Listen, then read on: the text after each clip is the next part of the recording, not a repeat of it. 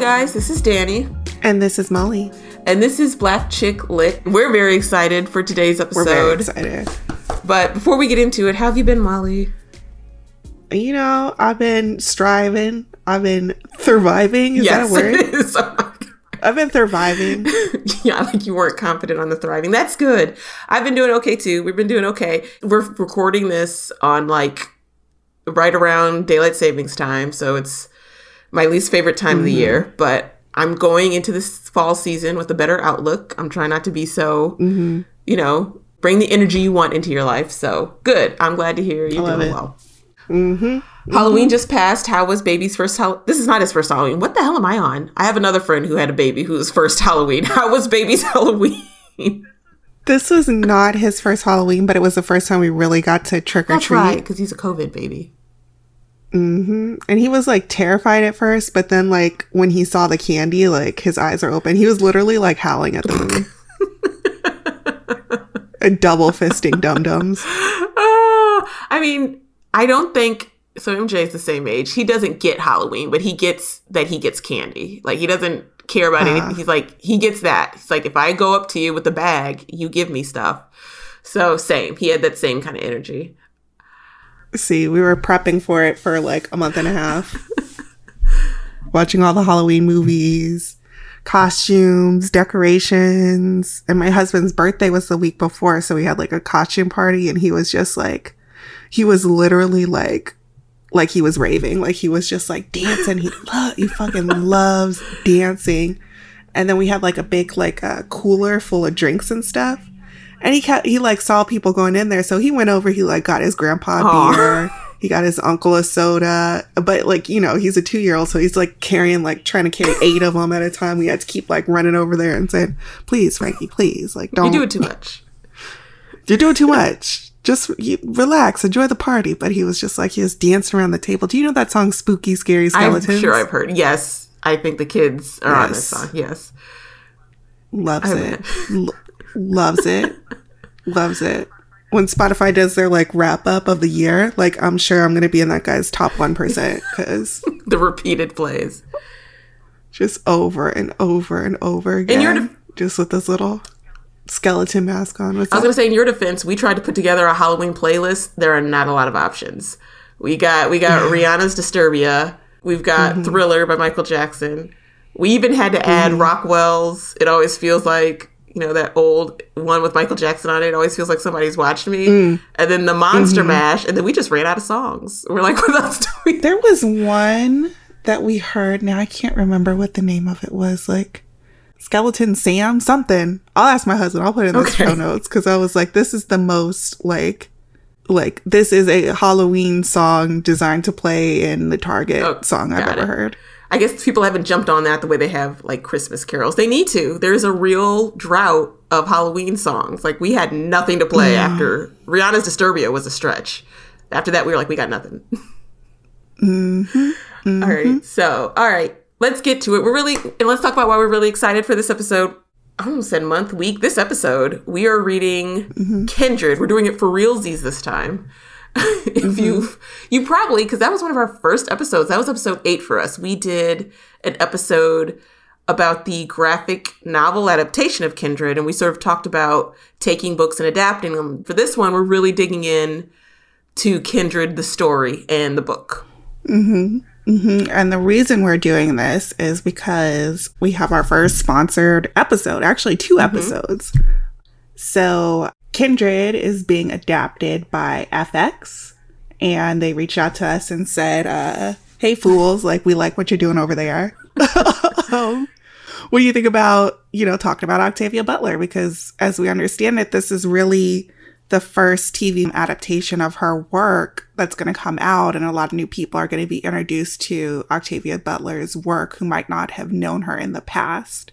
And I think that's true. I think if you're not a reader, and definitely if you're not a sci-fi reader or reader a lot of Black work, you probably don't know who Octavia Butler is. So we kind of really jumped on this chance to do an episode and really do a deeper dive into who she is and her work. Because I think the last episode we did was fun, but we really didn't get into all that there is to do to dig into with Kindred. In the book, yeah. Okay, but before we begin, this episode is sponsored by FX's Kindred, the original series only on Hulu. Based on the celebrated and critically acclaimed novel by Octavia E. Butler. FX's Kindred centers on Dana James, a young Black woman and aspiring writer. Dana begins to settle into her new home in Los Angeles and is violently pulled back and forth in time. She emerges at a 19th century plantation, a place intimately linked with Dana and her family. The clock is ticking as Dana struggles to confront secrets she never knew ran through her blood. FX's Kindred, all episodes streaming December 13th, only on Hulu. I always wanted to say that, something like that. Your best TV announcer voice. FX is the producer. Hulu is the distributor. That's what it is. Because I was a little confused. So cool. Yeah, so it's going to be like all episodes at once, so you can binge it. You can tell us what you thought about it. You can come back for our second episode, which we're keeping under wraps now, but you'll see in a couple weeks. Yes. So, and I'm just really excited because, damn, I love rereading books I like. So now I'm really even more hyped for a series because this book was so good. I think we both had a moment, like I was listening to it on audiobook, like throughout work and stuff. And I just got to a certain point and I like turned it off and I turned to my husband and I was like, oh my God, like this book is so good. Like this is like the 4th or 5th time I've read it. And I feel like I was still like, oh shit, like this is a good ass book. And then just today we were driving, I got a text message it said from Danny and it was just, this book is so good. It is. Because like even beyond like the themes, like the craft of it, it's just so well done. It's so well organized and crafted, and like the tension and the way the way the plot moves forward. It's amazing. It's great. I love it. Like I'm really excited for like this to come out and people to be introduced to her. I know that a lot of people have been talking about Parable of the Sower and, you know, things that are happening post Dobbs. So I'm just excited for more people to learn more about her and learn more about like Black sci-fi, Afrofuturism, and just like what an amazing writer she was. Because, you know, like all aside, like Octavia Butler is like a hero of mine. Like I read Bloodchild as a kid, well, like a teen, and it just like hit me, like her talking about writing, like just really opened up like the different types of writing that we can do. And I was like, yeah, so she's always going to be like a fave of mine. Oh, awesome. I didn't know that. I still haven't read Bloodchild. It's not the one, but it's so one of the ones I still have to read. If you have any kind of fear about childbirth, like do not read that book. Good to know, because just do not. But the essays in there are also very good. It's like it usually comes collected, Bloodchild and then her essays. Okay. Yeah, and I think that's one of the ones. So when I did my research, she won a lot of awards for her writing. She won a lot of Hugos and Nebulas, but she not for Kindred, but Bloodchild was one of the ones she won, like I think a Hugo and a Nebula for. So, which now let's get into it. Let's talk about. So I think this episode we're going to do a deeper dive than what we typically do about the author, just introducing, you know, who she was, what her life was like, what her writing philosophy and stuff was like. Because I looked up some really cool quotes about, you know, her thoughts on like sci-fi and writing the future. And then we're going to dig into this horrifying book that is Kindred. So Octavia Butler was born in Pasadena, California, June 22nd, 1947. She was raised by her mother and grandmother. She describes her upbringing as very religious, as both, I think her family was Baptist. She was extremely shy as a child and had dyslexia. And she said both of those things led her to be bad in school and led her to be bullied in school. And she described herself in her own words as ugly and stupid, clumsy and socially hopeless. So she would, like a lot of shy, bookish Black girls, this was too relatable. She found her escape to the library, and she discovered like fairy tales and things like that, eventually working her way to fantasy and science fiction. She began writing as a teenager and would go on to study at Pasadena City College, where she won a short story contest and earned her first income as a professional writer. Do you want to guess how much the award was? $20. You are so close. It was 15. 1960s money. She won $15 for her short story. So I feel like I'm just repeating the same thing over and over. You have not yet read Parable of the Sower. So you have not read how creepily accurate it is. I know. I like picked it up. I've picked it up several times to start it, and every time I'm like, let me tell you, it just gets worse the more time passes. She just keeps getting proven right. And I found this article while doing research. I found this essay she wrote for Essence magazine in the year 2000. And there was this great quote where she sort of talks about like how she's able, because I guess this is not just me who noticed that she's really, really good at being eerily accurate about the future. I guess it was one of the things that brought her acclaim. So one of the quotes she said on how she's able to be so prescient in her predictions of the future, her quote is, "I didn't make up the problems. All I did was look around at the problems we're neglecting now and give them about 30 years to grow into full-fledged disasters." And that hit me.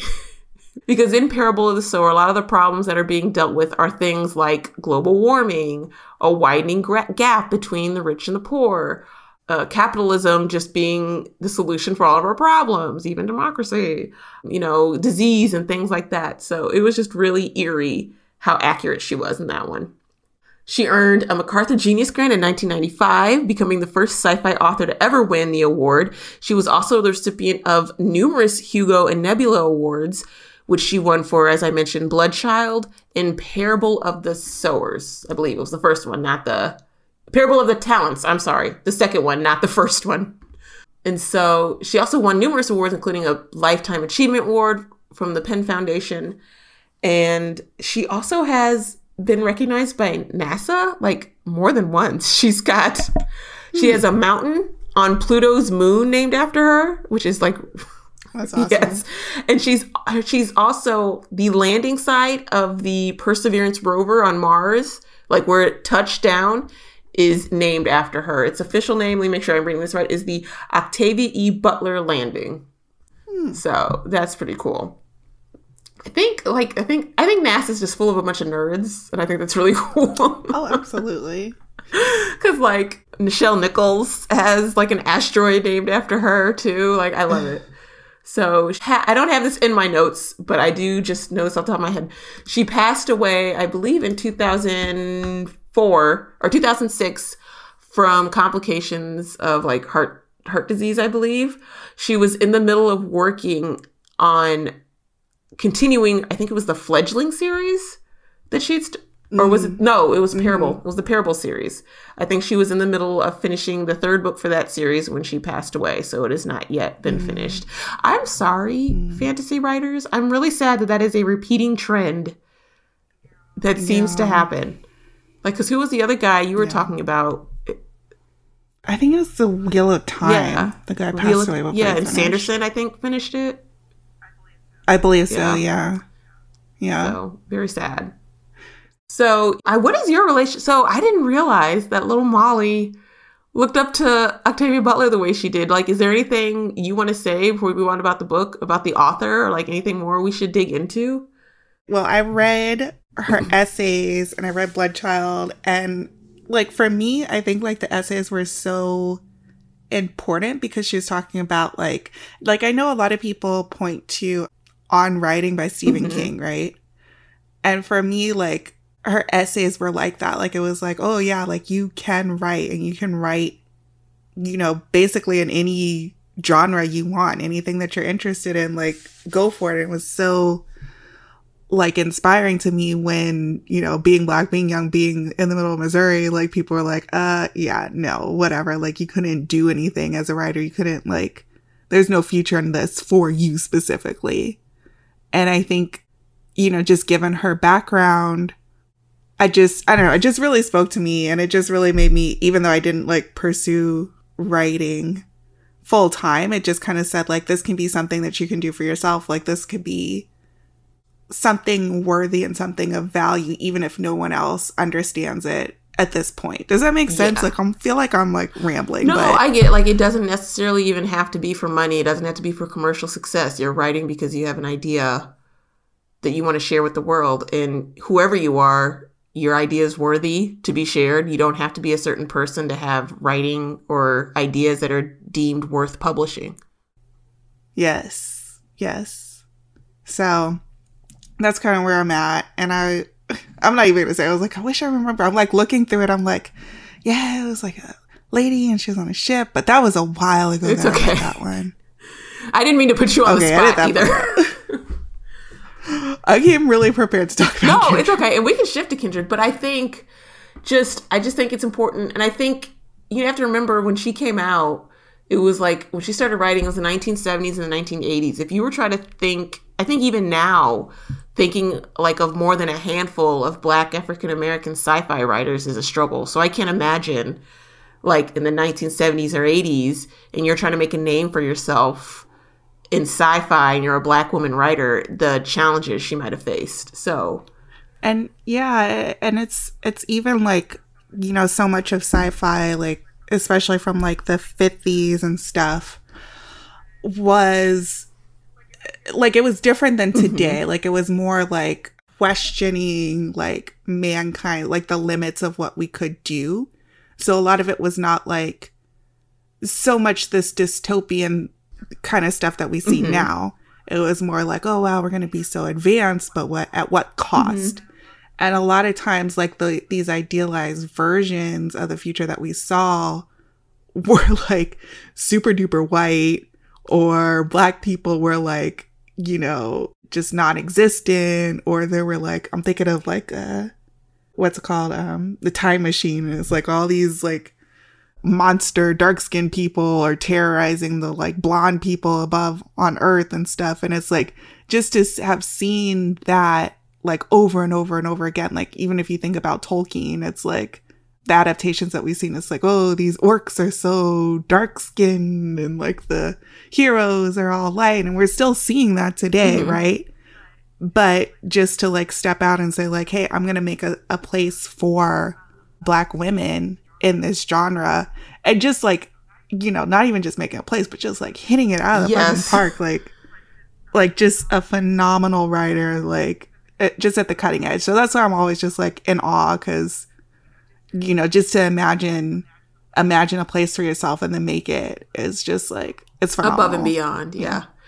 Above and beyond. You are a much more cultured and well-read reader than I am, because I was just thinking of the Jetsons, because I was like, because like when I think of how people in the 50s and 60s were thinking of the future, I think of the Jetsons, where like, yeah, you have all this technology, but society and its mores haven't changed. Like Jan, or whatever the wife name, still has to get money from George Jetson to go shopping, and what's her face, the teen, is just all about, you know, she has no plans to go to college. She's not an overstressed high school student the way they are now. And like, it's a single income household. So like, yeah, we have a robot maid and we drive flying cars, but it's just a 1950s family in space. No Black, no Black people, no people of any color whatsoever. So, I mean, a lot of that stuff, it was like space madness, giant animals because of a nuclear bomb. You know, the others took over somehow. You know, it's recurring themes, just like we have today, and a lot of the same hostility, unfortunately, that I think we find in these genres. Yeah. She has another quote. Sorry, that Essence article was just full of great quotes. She has another quote that kind of mentions what we talked about, where she kind of says, "Some of the most mistaken predictions I've seen are of the straight line variety. That's the kind that ignores the inevitability of unintended consequences, ignores our often less than logical reactions to them, and says simply, in the future, we will have more and more of whatever is holding our attention right now." So basically, like, if the future, if we're prosperous and we're doing this, that, or the other now, then in the future, it's just going to be more of that. If we're falling apart now and we have this, that, and the other, the future is just going to be more of that. And I kind of feel like that's what some of the more flat depictions of the future and what we're kind of hinted at show. Like, they don't show how society changes. They don't show how technology impacts society and how that makes it change. So, because like one of the things I'm stressed about now, speaking of technology and impact, is like, okay, so Elon Musk owns Twitter now. It's like, so what are we going to do about that? And he's done away with verification, and Russia's like, okay, put the bots back online, and we've got midterms on Tuesday. So that's going to be a fun little social experiment. So it's just interesting. Yeah. People are like low-key mourning Twitter, and it's kind of funny. I was like, somebody's going to like throw a a funeral or something, and it's just going to be extra ignorant, and I'm going to be here for it. I know. Where am I going to go for my ridiculousness? What's going to happen? All right. So I think with that in mind and her thoughts of the future, let's shift to Kindred. I'm really excited because, as I said, this book is just so well written. And it's so great. And you're going to be mad at one of the points I'm going to bring up later. You're going to hate me for bringing it up, but somebody has to bring it up. And I have to talk about it. Okay. It's not spicy. It's just going to make everyone sad. So. Oh, okay. So, Kindred, published in 1979 to acclaim. I argue, because I couldn't find evidence that said anything definitively, that it is either the most or among the most well-known or popular of her work. Like, it's the title. I could see that. I could see that. It's the one that, like, you think of her, that's the title you think of. So, no surprise that it got adapted first. So, I have a synopsis, kind of a long synopsis. Do we do a spoiler warning? Yeah, I think we could do a spoiler warning, because we're going to get into it. Like, if you haven't read it and you're like, oh, man, like, you're new to us because of the show, I would definitely recommend reading it, like, before you go into the show. Like, we know that the show is not a direct adaptation. There are going to be some changes, but I do think that it's worth reading. Yeah, you know? And we don't know what's going to go happen. Like, we may speculate how they might adapt something, but we don't know. We fools, as Molly said at the top of the episode. We don't know what's going to happen. So, all right. So, spoiler warning, we dig into the whole plot. We're going to get into it. And I'm going to start by reading a brief synopsis. It looks really long on my page, but it'll go fast. So I'm going to start by reading a brief synopsis and then we'll get into it. So we meet Dana, an aspiring writer in the hospital after she has recently lost her arm. She argues with police, trying to convince them that the loss of her arm was caused by an accident and that her husband is not responsible. When he's finally allowed to see her, Dana and her husband Kevin discuss what they've been through and how they can never speak of it with anyone else, as no one would believe them. Dana tells us the trouble started on the day of her 26th birthday. She and Kevin had spent the day moving into their new home when Dana was suddenly overcome by dizziness and finds herself on the bank of an unknown river where she sees a red-headed child drowning. She jumps into the water and saves the boy, bringing him to shore and giving him CPR. The boy's father joins them and angrily confronts her, pointing his gun in her face. Dana is then thrown back into her living room where she is told by Kevin that she had been gone for only a few seconds before reappearing. Dana has barely had time to clean up when she's again thrown back into the life of the redheaded boy. A few years older this time, the boy, Rufus, has set his bedroom drapes on fire, risking the entire house. Dana soon makes a terrifying realization. She has traveled across space and time, ending up on a plantation in Maryland in 1815. Rufus is her ancestor, and she is drawn to him whenever his life is in danger. For the next few weeks, Dana travels back and forth between 1875 and 1976, drawn back whenever Rufus's life is in danger. Each time she's back, she stays longer and longer, getting pulled into the lives of Rufus, his family, and the slaves kept captive at his plantation. One woman, Alice, is brought to the plantation as a slave after trying to run away with her husband. Rufus has an obsessive and destructive love for Alice and forces her to be with him as a bed slave. She goes on to bear 4 children for him, 2 survive. 1 is to go on to be Dana's ancestor.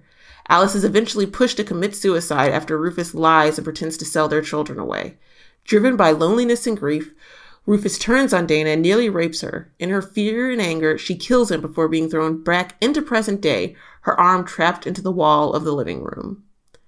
And then that sort of ties up the neat end, which is why it's so well crafted. It ties up the neat end of the beginning of the epilogue where Dana and Kevin are talking about how Dana lost her arm and how they can never explain it to the police. And we see that final scene when she leaves Rufus's home and she ends up trapped in the wall of her living room. So as always, there's a lot more than that happens, but I think that's sort of the main plot line that really drives the themes and the actions and the emotions of what's going on in the book.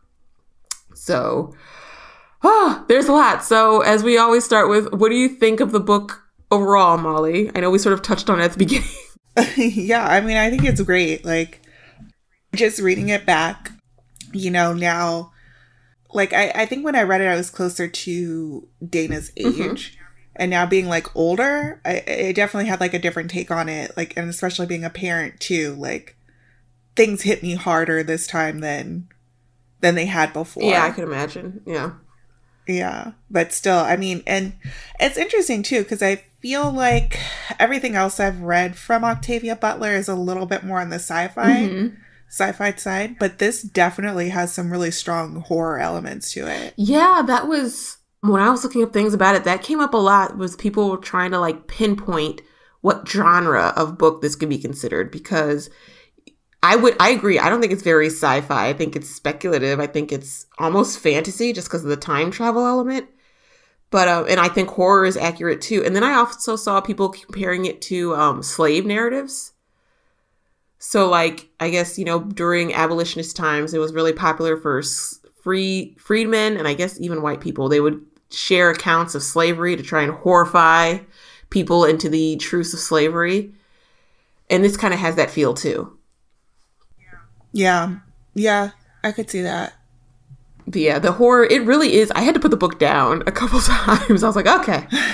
Even though I do appreciate that she's sort of like the prologue, I really appreciate the prologue because it's her in a hospital bed and Kevin's with her and like she is missing an arm, but she's alive and she's whole and she's in 1976 where she belongs. So I appreciated that. And it's amazing, the writing, that even with that knowledge, you're still like, oh shit. Yeah. You're still like, what the fuck's gonna happen? What's gonna happen? How are they gonna suffer? I'll get this over with. This is the thing. There was somebody in present day who just kept, as I was reading the book, I love this book, I will say this, but there was somebody, a present day figure, a controversial current day figure who kept popping up in my head as I was reading the book. And that is... Oh, no. I know what you're going to say. Oh, no. That is Mr. Kanye West and his famous, that sounds like a choice to me. And I think one thing the book shows extremely well is how, and it even touches on it, they even have a discussion explicitly straight out at one scene with her and Sam, where they say, this is everything these people are doing, it's to survive. They don't really have a choice. It's a choice between, you know, working for white folks, doing what these people tell them to, or being tortured and or killed.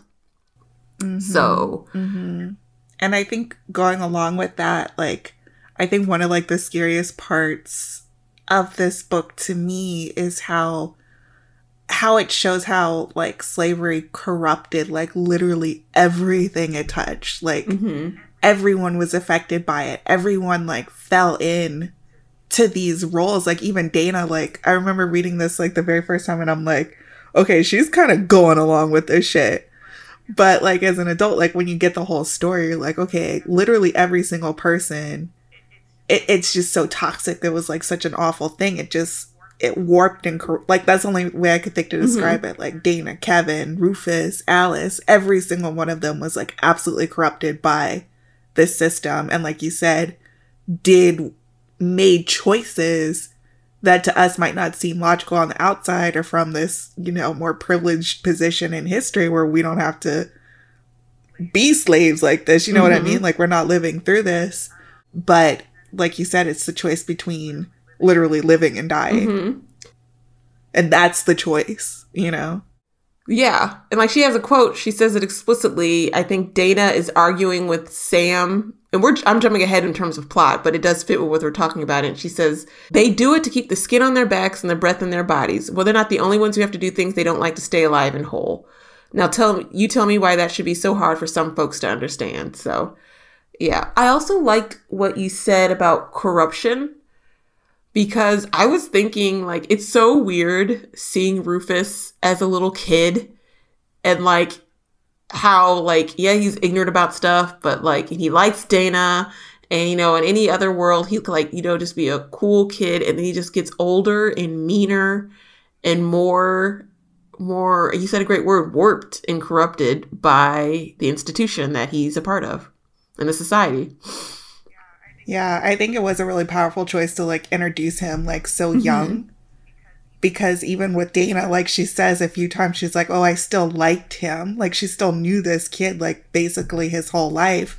And when you think of it, like I think that she spends in total a year. I think like in the past. Yeah. Because it starts on her 26th birthday and towards the end she says, I can't prove it, but I turned 27 there.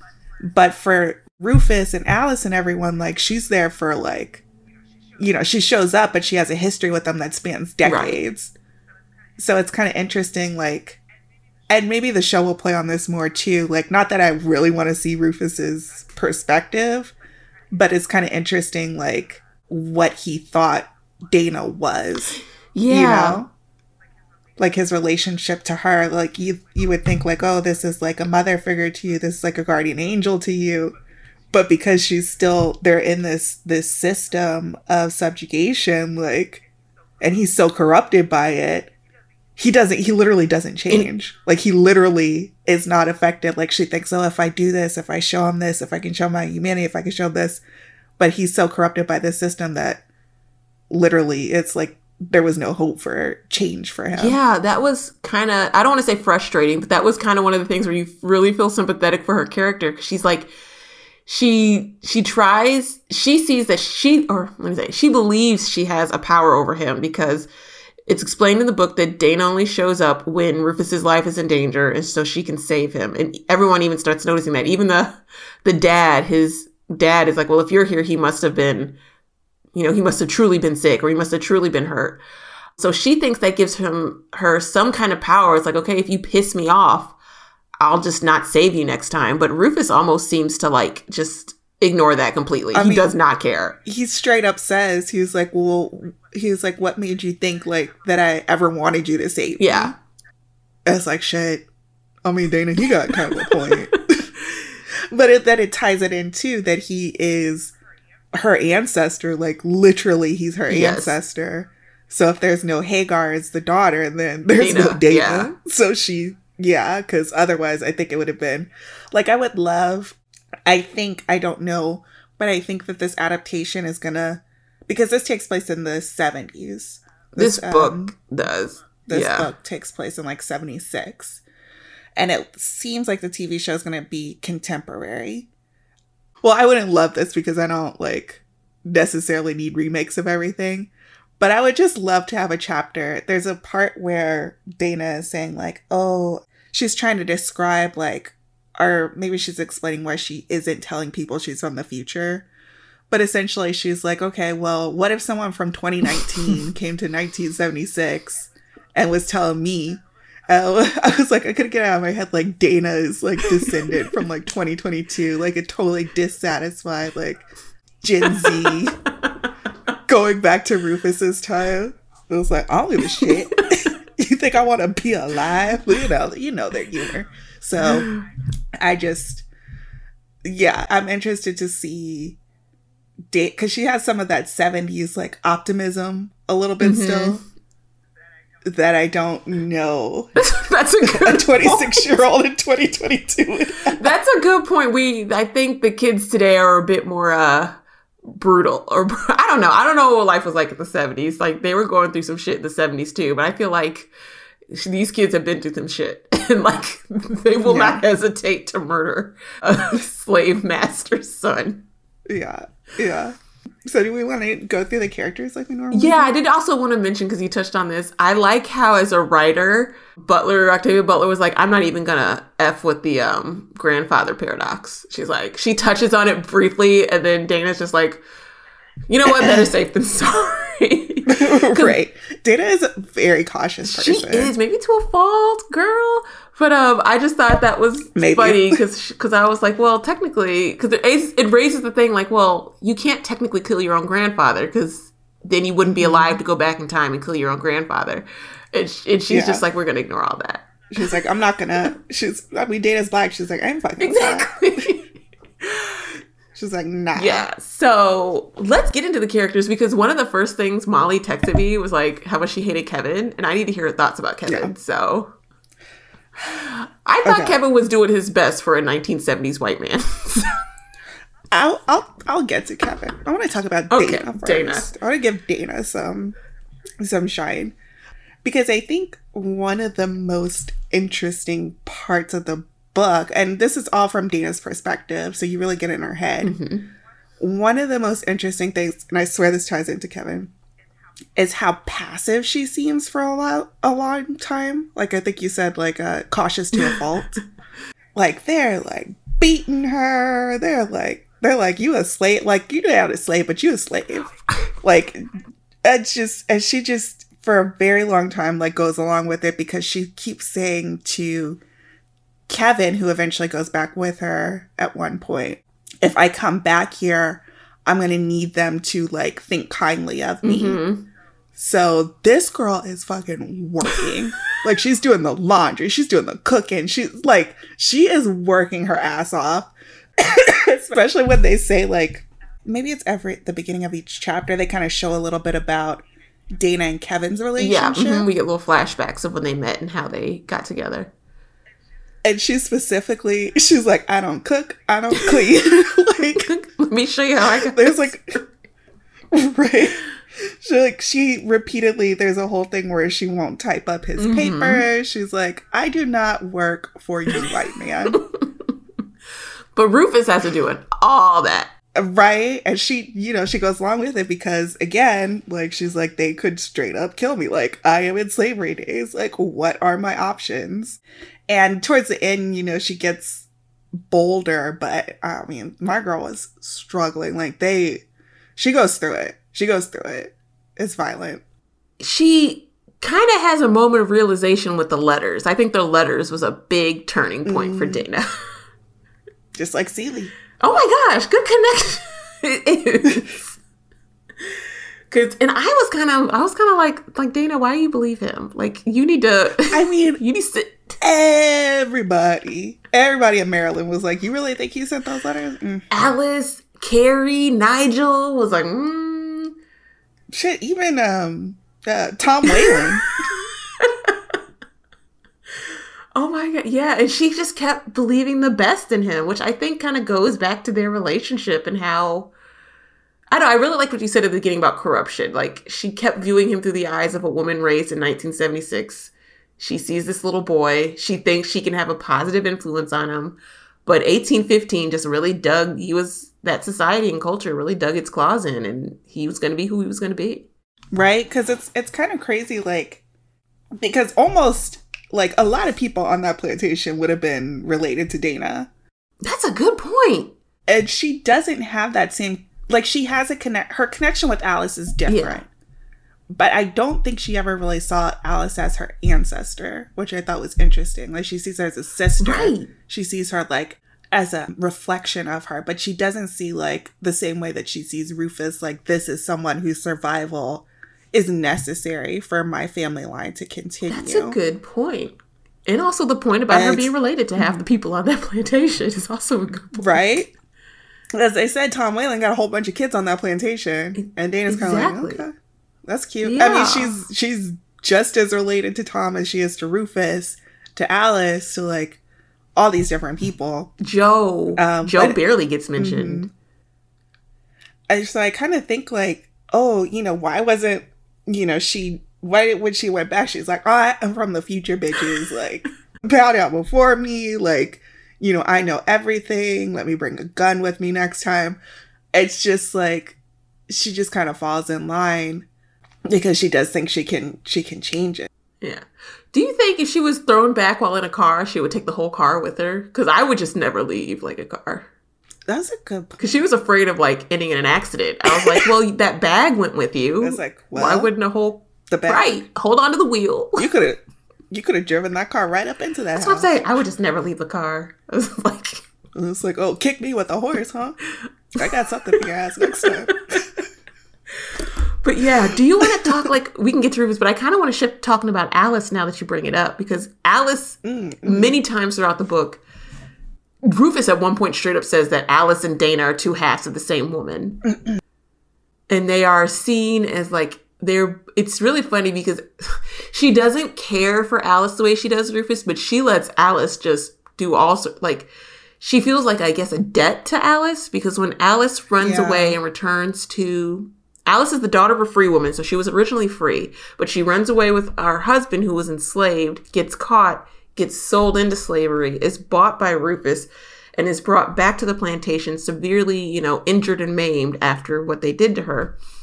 And so they talk about how they are sisters is the word you said, and sisters is correct, because at first she does view her as like a little sister. She's caring for her. She's helping her heal. And when she returns the second time around, after Alice is like healed up and she's been with Rufus, forced to be with Rufus for a couple years, Alice is like this kind of bitter older woman who just, she will hurt. She shits on Dana. Like she will. Like constantly. And Dana just kind of takes it because she feels like she has to. Like she knows that her life is better than Alice's. She knows that she has an escape. Push come to shove, she will find a way to get out of that time period. And she knows that Alice surviving and Alice having Hagar going through and being forced to be with Rufus is a requirement for her survival. So they're a really weird dynamic. It's really twisted. And Alice at both times really hates Dana, but also is like protective of her. Yes, because my favorite scene of the book, we're going all over the plot, but I think that's fine because like read it, watch it. And it's non-linear. It's really hard to stay in one. That's true. It's all over the place in the book. My favorite scene in the book is after, it's towards the end when Dana runs away. And she like times it out. You know what, we're going there. She times it out. She's like, okay, if I leave now, no one's going to see me and I'm going to be able to go. But this one real hating ass spots her, tells Tom and Rufus, and they catch up with her. And, you know, Dana's like, well, how did it happen? How did it happen?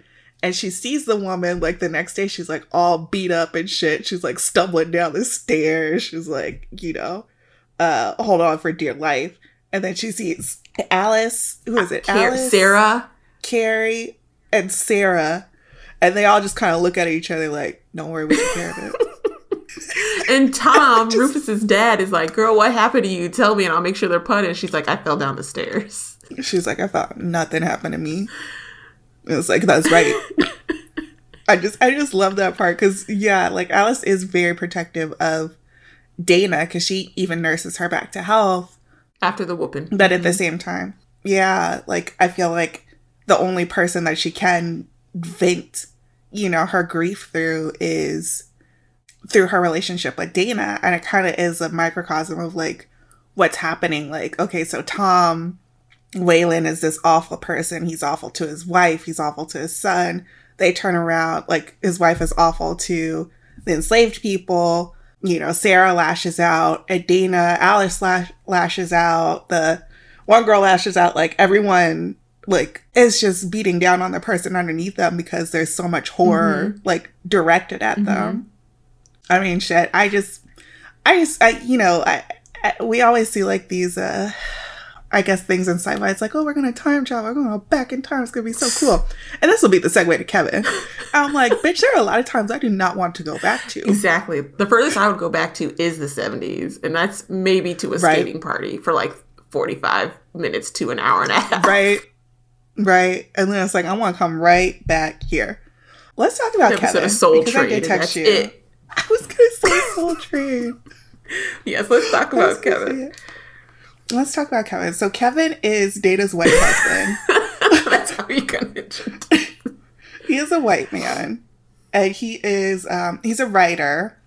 Dana's an aspiring writer. He's also like 12 years older than her. So he's older than he's her. He's like in his 30s. Yeah. They work together. He got this job. He's like, baby, let me take you out of this job. She's like, no. And eventually she's like, okay. Sounds great. Kevin is very much like, I go back and forth with him because on the one hand, and I think that he kind of goes through a transformation, right? Because again, it shows how every single person was corrupted by slavery. And Kevin takes a really interesting kind of journey because he starts off the very first time at the river. He doesn't go with her. He just sees her blip out. She blips back. He's like, the fuck happened? Why y'all wet? And then she's like, some crazy white man was going to shoot me. They go through all that. The next time he like grabs onto her and they end up going back together. Or maybe this is the third time because it's the river, then the drapes. Then they go back for the really long time. The third time. He goes back with her and they concoct this story again. Why they didn't say, I'm from the future. I know everything. Like, be afraid of me. But then again, I think if they did that because they still had no respect for like her as a black woman, they would have found a way. It's like, I don't care if you're some magic Negro, like you still need to go wash my clothes. Dana was like, I can't tell them because they'll just think I'm crazy and then I'll have absolutely no credibility about anything. So it's just, I mean, that's why it's such a well-crafted book, because it's like anything you think I would do, it's like, well, that wouldn't work. Well, that wouldn't work. She does come back with a lot of, like, she came back with a ballpoint pen in a time where they have to dip pens into ink. She comes back with aspirin in a child safety cap bottle. At some point, the evidence is there. I mean, a hammer, some rat poison. She could come back with a lot. But, so the third time Kevin grabs onto her, they go back together. And they concoct this story where, like, Kevin's a dirty old white man. He's sleeping with this young girl that he owns. They broke and they're traveling through Maryland. Yes. And it's such a pathetic story. Even Tom Whalen is like, do you want an out? Right. Like, we should talk about Tom too in a sec, because he was an enigma. He really was. But what's interesting and why I texted you, I hate Kevin, is because... So they stay on at the plantation and they say, okay, you can tutor Rufus because he kind of dumb. And, we'll let you stay here. She can be like a pretend slave, I guess. And they're walking. They kind of sneak off together, even though like literally everybody sees them all the time. Everybody knows what they're doing. One time they're walking and they see some children like playing like they're at a slave auction. And let me tell you, like, that scene had me fucked up. Yeah, like, it was bad. It was bad. And Dana, like, is appropriately, like, horrified by it. Like, she's, like, really upset. Like, she just does not like seeing that. And doesn't see, like, a way out of it for these kids. Like, she knows what's going to happen. She knows when emancipation comes. She knows. And Kevin's just kind of like, oh, well, they're just doing what the adults do. And it's like that. And then he says, like, at one point, he's like, this could be a fascinating time. Yeah. Like, era to spend some time in. And it's like, bitch, what did you say? Yeah. So I feel like those are, like, the tentacles, like, the tendrils of, like, the era of racism, like, coming toward him. Because he's like, well, I mean, they're not beating me. I'm not sleeping on a sack on the floor. Like, this is fun. This is like a diversion. This is history. This is like a wedding at a plantation. Colonial Williamsburg. Right? And I don't know. It just rubbed me the wrong way. But then he does later in that scene where Dana goes back. He's not able to get to her in time. And his ass stays there for 5 years. And he goes through some shit. He goes through some shit. And when, like, Dana comes back. So Dana's beaten pretty badly for teaching a boy and a girl how to read, Nigel and Carrie. And she's beaten really badly. She goes back for like 17 days or something. She calls her cousin and she's like, can you bring me some groceries? The cousin looks at her. She's like, I never thought like you'd let a man beat you. And like everyone the whole time was like, oh, Kevin beating your ass. So unsupportive. Like, not even one person was like, do you need help? They're just all like judgy. That's a very 1970s view on domestic violence right there. I love it when books show their age in those little ways. And it's like, how do they come back? Because like later the cousin sees Kevin and she's like, I'm just saying, if someone like beat the shit out of my cousin, like, I don't think I would like sit around and play nice with them. Well, you know what I mean? And then the next time I saw her, she was missing a whole ass arm and he had a scar on his head. I'd be like, okay, girl. Like, how did you lose your arm? And then she even sees Kevin later and he's like 5 years older. And she's like, that's crazy. Yeah. Anyway. This family, they're not a close family. I think we learned that early on. And then when Dana does go back and she finally is reunited with him, it turns out he was like an abolitionist. Like he's a John Brown type. He's like freeing people. He's like running from slavers. Like he had a transformation, like to see the horrors of it, but he couldn't have it like at the plantation because of that power dynamic. He was still on top. Mm-hmm. Also, Rufus's mama was like hitting on him a lot. And I was like, that nasty. Because Rufus's mother also related to Dana. Oh, yeah. Ugh. See? Right? You got to remind me that everybody's related to her. Right? Because it's like, how could Dana be someone worthy of respect if it's like you could enslave your own children. You know what I mean? Like, if you had such an opinion of Black people, like, literally they could be magic. Literally they could be from the future. And you're like, I don't care. Yeah. I thought his journey was good, and I thought it was good, like, considering the audience it was meant for and, like, who was going to read it. I think it was good for, like, let's face it, white audiences to have a character who I think they could see themselves through. Because Kevin is like, for the time and for the book, he's progressive. He's anti-racist. His family didn't want him marrying Dana. He married her anyway because he loved her. But for him, I think, it's not that I think he's definitely not ignorant of what's going on, but I think he feels protected and shielded from what's going on. Like, he feels removed. He feels distant from it. Like, all this stuff happens and it's like, yeah, but it won't affect us, or I'm here. And he doesn't understand just how dangerous and how even his word really doesn't matter, because at the end of the day, she's a Black woman. If somebody wants to do something to her, they can. And at best, he'll get recourse as like something done to his property. And I think like living the 5 years and seeing it firsthand and like actually experiencing it with his own eyes helped him to humanize the history and to see the history for what it was, and not as just something he learned in a textbook. Because the book, you know, good on Dana. She really knows her Black history, and she knows like dates and times and what happened and all that. And so I think like he really had to live it and see it for him to make this journey on someone who's a bit more, I guess, woke before that word got completely removed of all context, but he kind of realized like what history actually was.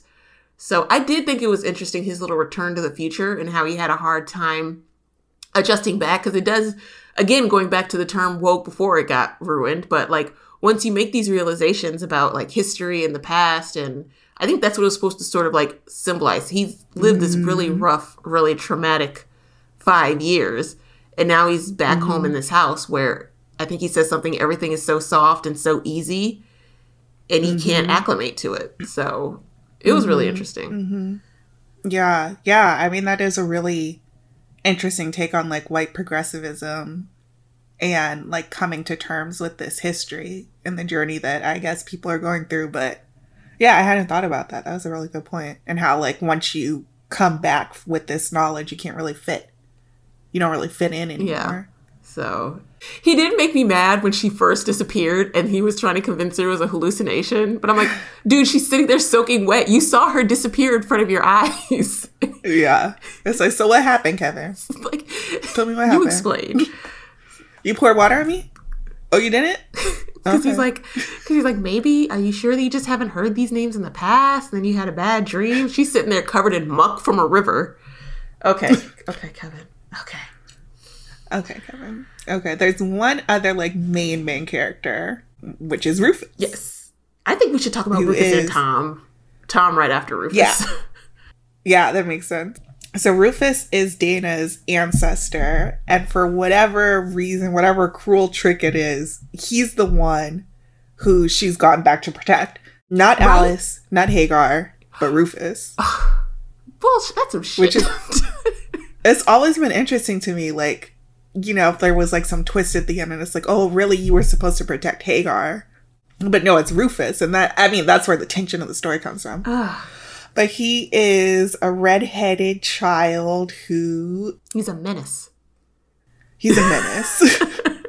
Like, even outside of like the horrors of slavery, he still is like doing too much, like all of the time. He is drowning when she first meets him. He's setting his room on fire the second time she meets him. He's getting his ass beat after trying to rape Alice. He is going to shoot himself. Like, it's that quote at the end where he's like, what makes you think like I wanted to live? Like, really, what makes you think I've been trying for 26 years at this point? You keep interrupting me.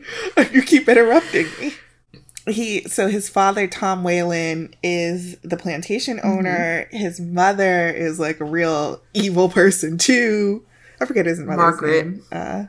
Margaret. She's really neurotic. And she's very neurotic. They say that she is not the first wife, not Tom Whalen's first wife, but his second wife. She's kind of insecure because she comes from a poor family. She hovers over Rufus, and he kind of like has this weird like antagonistic relationship with her that causes her to lash out at Dana a lot.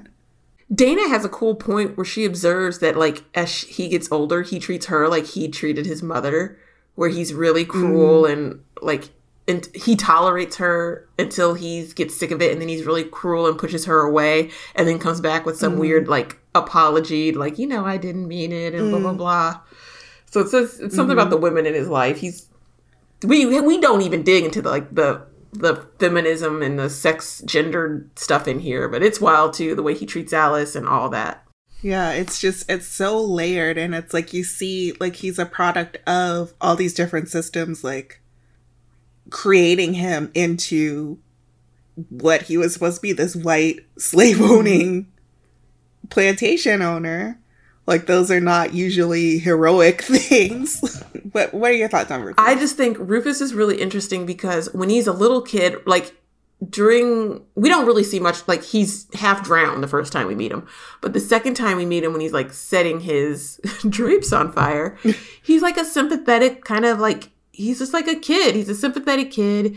It is a bratty thing he's doing, but he's doing, you know why he's doing it. He's setting fire to his drapes to get back at his dad for whooping him with a whip and everything. So, like, he himself is, like, this victim of, you know, abuse, and he's been hit by his cruel father. And you do get why Dana is trying to be like, he has potential. She teaches him, like, not to call her nigger and all this other stuff. And he agrees. And he's childhood friends with Alice. We really don't get Alice's side. Like, 'cause I don't know what it was like, but he's friends with Alice. He really likes Alice. And you see him, like, the potential he could grow up and just be, like, a guy who's, you know, who does good and can treat people right. And you slowly, as he gets older, his, like, personality gets more and more warped and twisted. And he starts doing things. He starts crossing more lines. And I think the thing that really got me is the very last scene when he's about to attack Dana and he's lying down with her, like, on her pallet, and she's having this mental back and forth where she's like, I could just lie back and just not fight and it won't hurt, and he won't hurt me. He'll be gentle. He doesn't want to hurt me. And she's like, it's like almost another line that she's about to let him cross. And it's just really twisted to see how this little boy we saw as a little boy, as he gets older and he gets more and more corrupted and he does more and more cruel things that he excuses by his place in society and by how he's been raised to brought up. I don't know if that really says anything about Rufus. I don't know if I've said anything I haven't said already in the episode. I just think it was a really good character study. Yeah. It is interesting. Like, there's not a point where she tells Rufus that she's related to him, right? She just... Yeah, because they just both know that she's there to protect him for some reason. He doesn't ever get the reason why. Because that whole scene, like, at the end, I'm like, oh, you're her grandpa. Like, that's really... But at the same time, it's like, so Alice, he has this infatuation with her. He rapes her, and her husband, like, beats the shit out of him. And that's one time Dana comes back. They get caught, even though Rufus doesn't, you know, he keeps his word to Dana, and he doesn't tell anyone what happened. And he goes and he buys Alice and enslaves her. And, you know, continuously rapes her. Like, it's just real creepy when she's, like, mentally unwell. Yeah, she's very childlike. And, you know, Dana feels very conflicted about it, but she's kind of like, okay, well, you know, what can I do? What power do I have? And there's two things that Rufus does to me that are, like, crazy heinous. And it's like, he tells Dana, he's like, well, you need to convince Alice to, like, come to me without fighting. Like, you need to convince her, like, he's like, because I'm gonna rape her. Like, I'm going to have sex with her. I'm gonna take her. Like, that's my right to do it.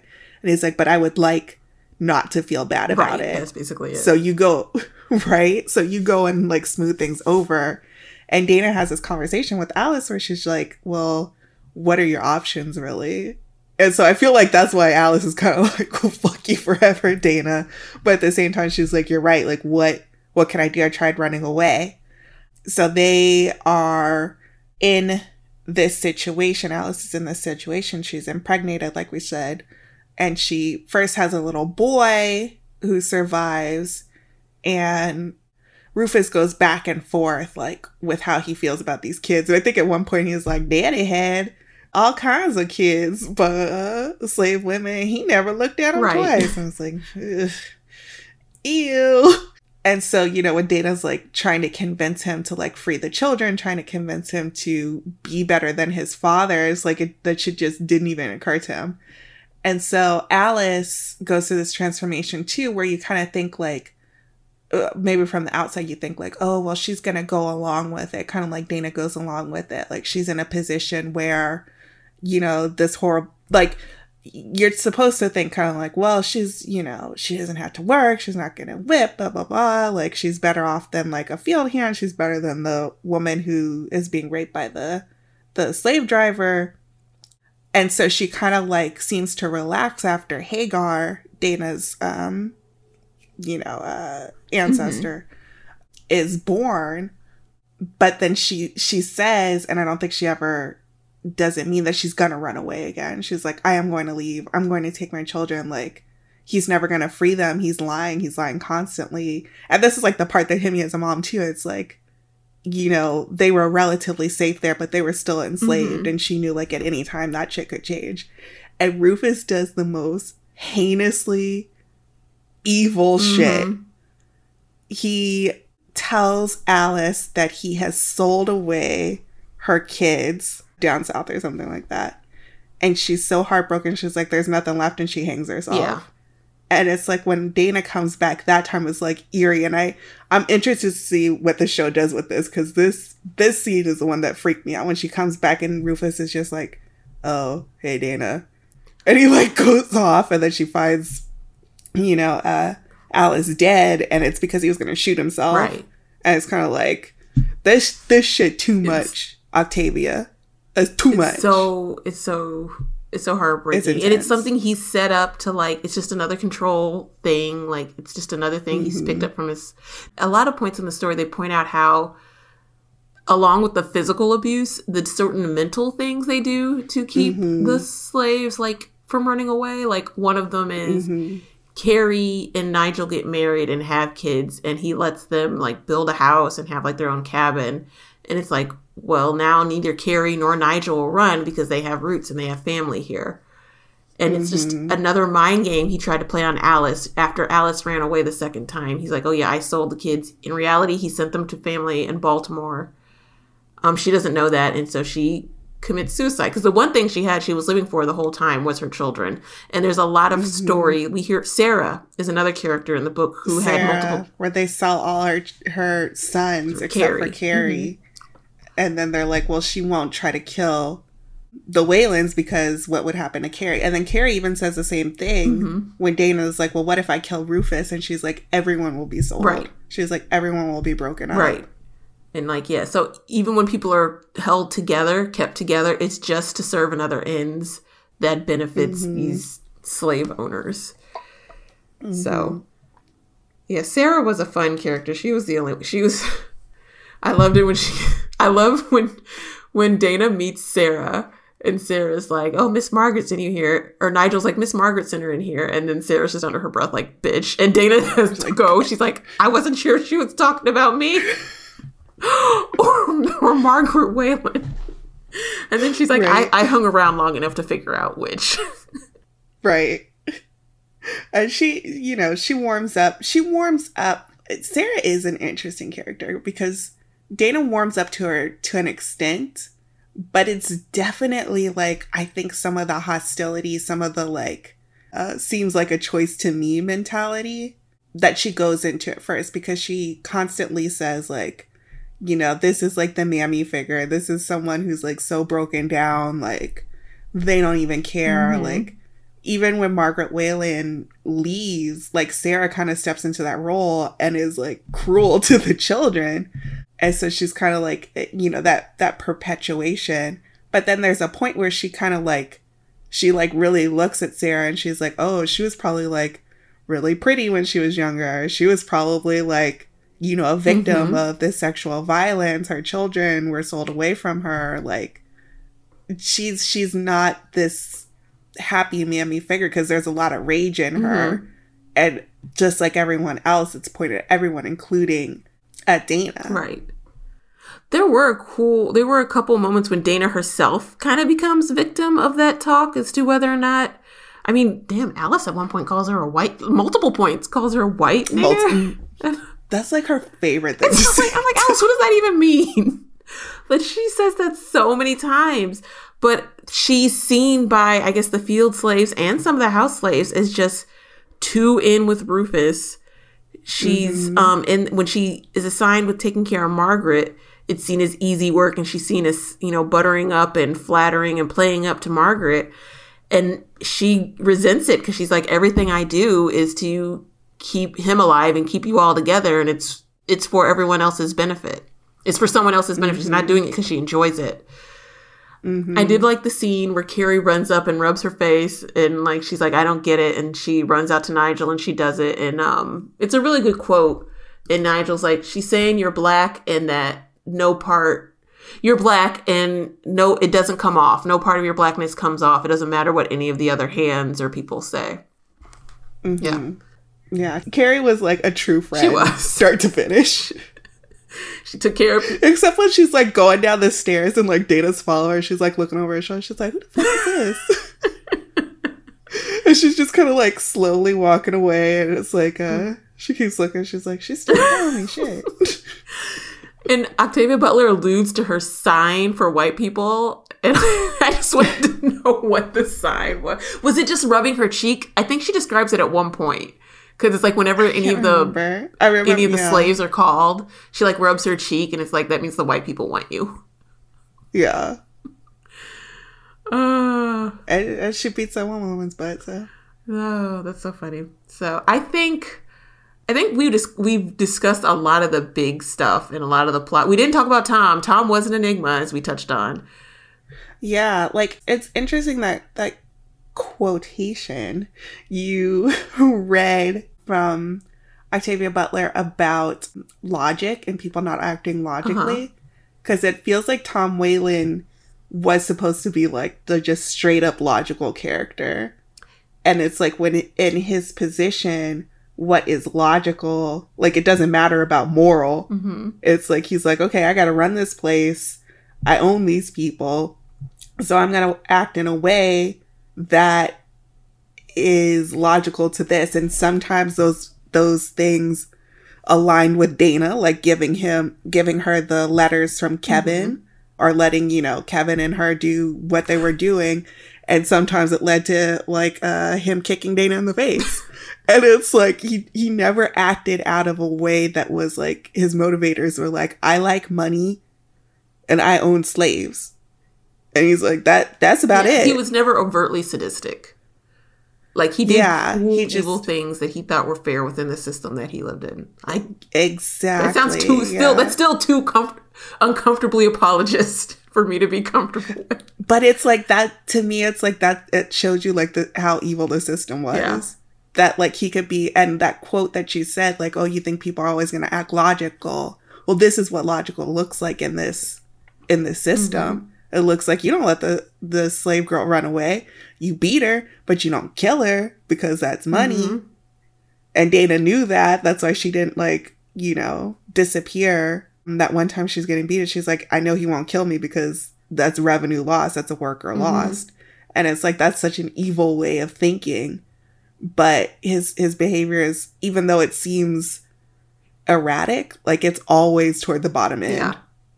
Or bottom line for him. They were all very comfortable with Dana knowing how to read her. But I guess at the time she was presenting herself as a freed woman who had gotten enslaved. So. Yeah. And he didn't like it. And Margaret super didn't like it. Well, actually, I feel like Rufus a couple points like, she reads better than you. And she was so mad about that. Oh, she was mad. Like that whole scene where she's like, you want some time, Rufus? And she keeps turning to Dana. She's like, bitch, read. Yeah. It was just like a physical reaction to some of these characters. Yeah, it was just, and I think the book kind of touches on them. You hate them. They're all cruel and you hate them, but like no one is presented as a flat, one-dimensional monster. These are real people who could have existed and operated like this. And yeah, the shit they did was foul and it was abusive, but they're not like caricatures and I don't know, like, and I don't mean that. It's not like other terrible shit didn't happen, but I sound really apologist and I don't like it. It's like, it's almost like scarier, Yeah. right? I think a lot of these stories that have come out where you're mixing like supernatural with history is kind of like, oh, well, you know, the actual, like, they were evil because they were actually monsters.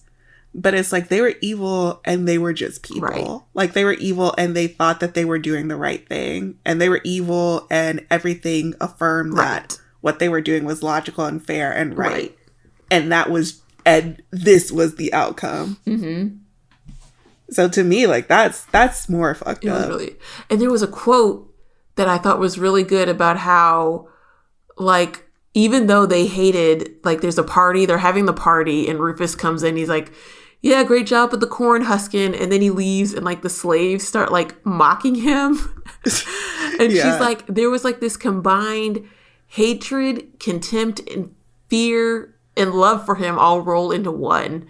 And it's like, that's going to happen when you have all these people and they have to live together in this weird society. I just thought it was interesting. Like, it isn't flat like that. So it was interesting. Because I think another thing that this book does well was shows the closeness, the conditions that these people lived in. Like, we know that chattel slavery of people of African descent looked different in different parts of the world. In the U.S. South, it was like, y'all were all living, like a lot of places, y'all were all living in the same house. Right. Y'all were living like next door to each other. Y'all were like having offspring. Like there was a closeness that made like these relationships like so foul and the treatment just so heinous. Like I know in other places, like the islands, it was like, oh, you know, you guys are working the sugar plantation and I'll be back in 6 months. And it like there was a more distance that led to different types of relationships. But here at this time, it was like, yeah, like you're living in my house. You are taking care of my kid. Rufus, you got a whole bunch of half siblings running around that I'm going to sell into slavery. And it's just like, I just can't even wrap my head around how absurd and just disgusting like some of the behavior is, you know? It's really foul. Ugh. Slavery is bad, I guess, is what we've landed on. And it took us an hour and 20 minutes to get there. I think this book is great. And I think we've had a good discussion. There was one other thing I wanted to remember. I remember the first time reading this, I was like, well, why didn't she do more? And it's kind of like when we talked about in The Color Purple, and we're saying like, okay, well, why didn't Celie fight back sooner? And then you have the character Sophia who did fight back. And then it's like, you know, you feel like so much rage, you feel so much anger, and you're like, I would do this, I would do that. And it's like, yeah, and it would have had real ass consequences for you. Yeah. And that's not to say like anyone would have acted one way or the other. Like, I hope to God I never have to go back in time, or that the Supreme Court doesn't legalize slavery or whatever, you know? Like, I hope I don't have to live through this, but I can't say how I would act, only the anger that I have now reading it from, you know, position of safety. So it's like, okay, maybe Dana could have gone back. And to me, you know, as a modern reader, it seems like she's making a choice. But I think time and time again, this book shows you that there was no choice, you know? And it also kind of reminded me, this is maybe a slightly spicier take. Well, not spicy, maybe mild at best. But like, do you know, it was like a meme for a while where people were like, it was even on t-shirts like, I am not my ancestors or whatever. Or it's like, I am not whatever they're saying. Basically, they were trying to say like, yeah, you may have hit and abused, you know, people back in the day, but you're not doing that now. And it just comes off, I was one of the people who thought it came off as really disrespectful because like, I would not, Dana says this a couple times. She's like, I don't have the endurance for this. I cannot survive this. I'm not strong enough for this. And I think racism today, and like, we're not pretending there is no racism today, but it's nothing like visceral, like chattel slavery, people owning you, having absolutely zero human rights and being, you know, threatened, told to do something with legitimate legal threats of violence. And so I think we can... Yeah, I mean, it operates differently. Yeah. It's like you have poison in the air around you. You don't have access to health care. Your children are in unsafe conditions. It is still heinous and it's still evil, but it's missing that closeness element. that seems so shocking. Right. You know, that someone would say, oh, I sold away my children to play a trick on my enslaved concubine. Like, it's missing that I think is so in your face and shocking. And I mean, it'll be interesting. Like, I mean, we probably won't be around here for it, but that Afrofuturism piece, and it's like, well, how are we going to talk about the problems of today and what will people think, you know, about us and our complacency? That's a good. I was thinking about that too.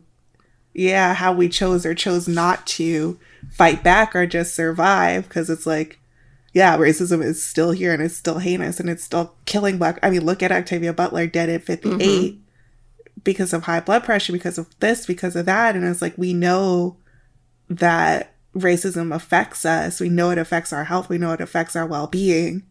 And here it is playing out time and time again. So I don't know. I mean, I think that's why science fiction has always been such an interesting genre to me, and why I don't think that you can divorce it from race. You know, I think like every piece of science fiction deals with it in some way or another, even if it looks, you know, totally white and all the Black and Jewish people have been sent to mines or something. Right. Well, that's a choice. Like, race and all those things are such a, people try not to say it's not all about, it's a fundamental part of society in all nations. Like, when you, like, since the English decided to go off and just, you know, rate people by, you know, skin color and all that, there's a history behind when race became a thing.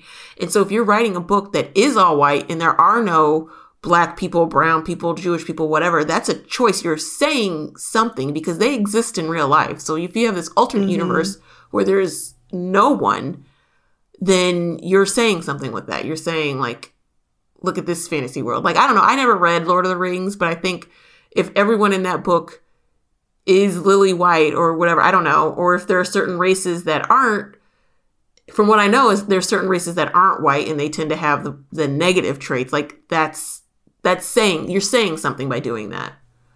And like, and it just reminded, like, The Handmaid's Tale. I think you were touching on this. Like, one of the things I hate most. I'm glad that you brought that up, because I was like, I don't want to make it seem like I'm talking about Black people and Jewish people going on mine. I asked you about Handmaid's Tale. You were like, oh, she wrote all of them out. Like, correct me if I'm wrong, but she wrote everybody out by saying, like, all the POC were sent to mines. That's why everyone's white. Right. And I was like, girl, that was a choice. But it goes back to, right, Parable of the Sower, right? Yeah. Where you're like, okay, well, we are, and Kindred, it's like, well, some of us have already lived through this shit. So. And then it's not even to say, like, you know, where trans people, where, you know, gay people, where masculine, like, there are so many other areas that I think, you know, like, my kids and his kids are going to look back and say, like, well, why weren't you guys talking about this? Why weren't you thinking about that? And yeah, I would love to see, and again, I don't like sequels. I would love to see, like, that future looking back at, like, us. Like, I think that would just be so, that would be really good, interesting. Yeah. But we couldn't really do it now because we're in it and we don't know we know some of our blind spots, but we don't know all of them. Right. So, I mean, it would still be interesting to see, like, I feel like that'd be something that'd be really good as an anthology where different people give different takes. And so you could see what common themes pop up, what, like, commonalities exist. I think that'd be really cool. Yeah. Yeah. Well, all in all, we always ask, would you recommend this book? Definitely recommend it. I think it's great. I'm really glad it's getting some shine now. I hope the series encourages more people to go out and, like, read the original text to, like, prep for it. So yeah, definitely. Even beyond all the deep stuff we talked about, it does. It keeps you on the edge of your seat. There's tension. There's, like, so much stuff happening, and we didn't get to, like, literally everything. Like, there's so much more. So yes, definitely. How about you? Absolutely. So awesome. So I guess that wraps up this episode. Again, this episode was sponsored by FX's Kindred. It will be coming to Hulu, only on Hulu, December 13th. We're really excited to see I think it'll be really exciting to see how they adapt some of this stuff to TV and adapt it to modern day, because race relations and things are so much different now than they were in 1979 when the book was published. So cool like there's some plot points that I think, like, we've seen the trailer, and I think that there are some things they're going to do with some of the characters that will be modernized and will lead to more trouble than it did in the past. That's all I'll say. Yeah. That's my guess. So, and I'm just excited, like, how's Twitter going to get involved in this mess? Like, social media has to be in there somewhere. Some foolishness, so. I know, because it's coming out December 13th, and, like, first of all, that's going to be close to Black Panther, which, I'm excited. I don't even like this movie. I'm mixed emotions. It makes me sad. It does. I said very loudly in the middle of a Target today that I like Anthony Mackie. What? But Chadwick Boseman was a star. Like, and I don't even want to compare them, like, because someone was saying, like, something about the new Captain America that'll come out. I'm like, yeah, I'm sure it's going to be good. And I like Anthony Mackie, but then I was, like, very sad, and I was like, Chadwick, like, that one hit me hard. Yeah. So that was the context. I realized that sounded, like, insane. You can cut that out, but yeah, it'll be coming out, like, close to, like, the holiday break, so people can binge it. Tell us what you think about it. And then, like I said, we have another episode, a fun thing that's coming up that FX is also sponsoring, so we can't wait to share that with you guys, too. Yeah, so I think that's it for us. Stay tuned for what's coming up next. We're really excited about it. So, bye, guys.